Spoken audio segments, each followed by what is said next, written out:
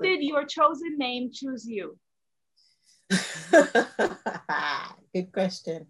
My chosen name did indeed choose me sometime when I was working at a university, and I was having the urge to visit the motherland.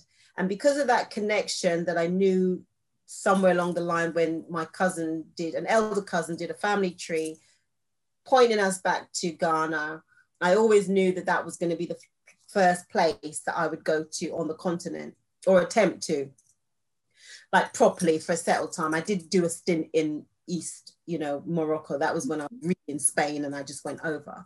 But and so I wanted to, and I also was like, yeah, I want to change my name.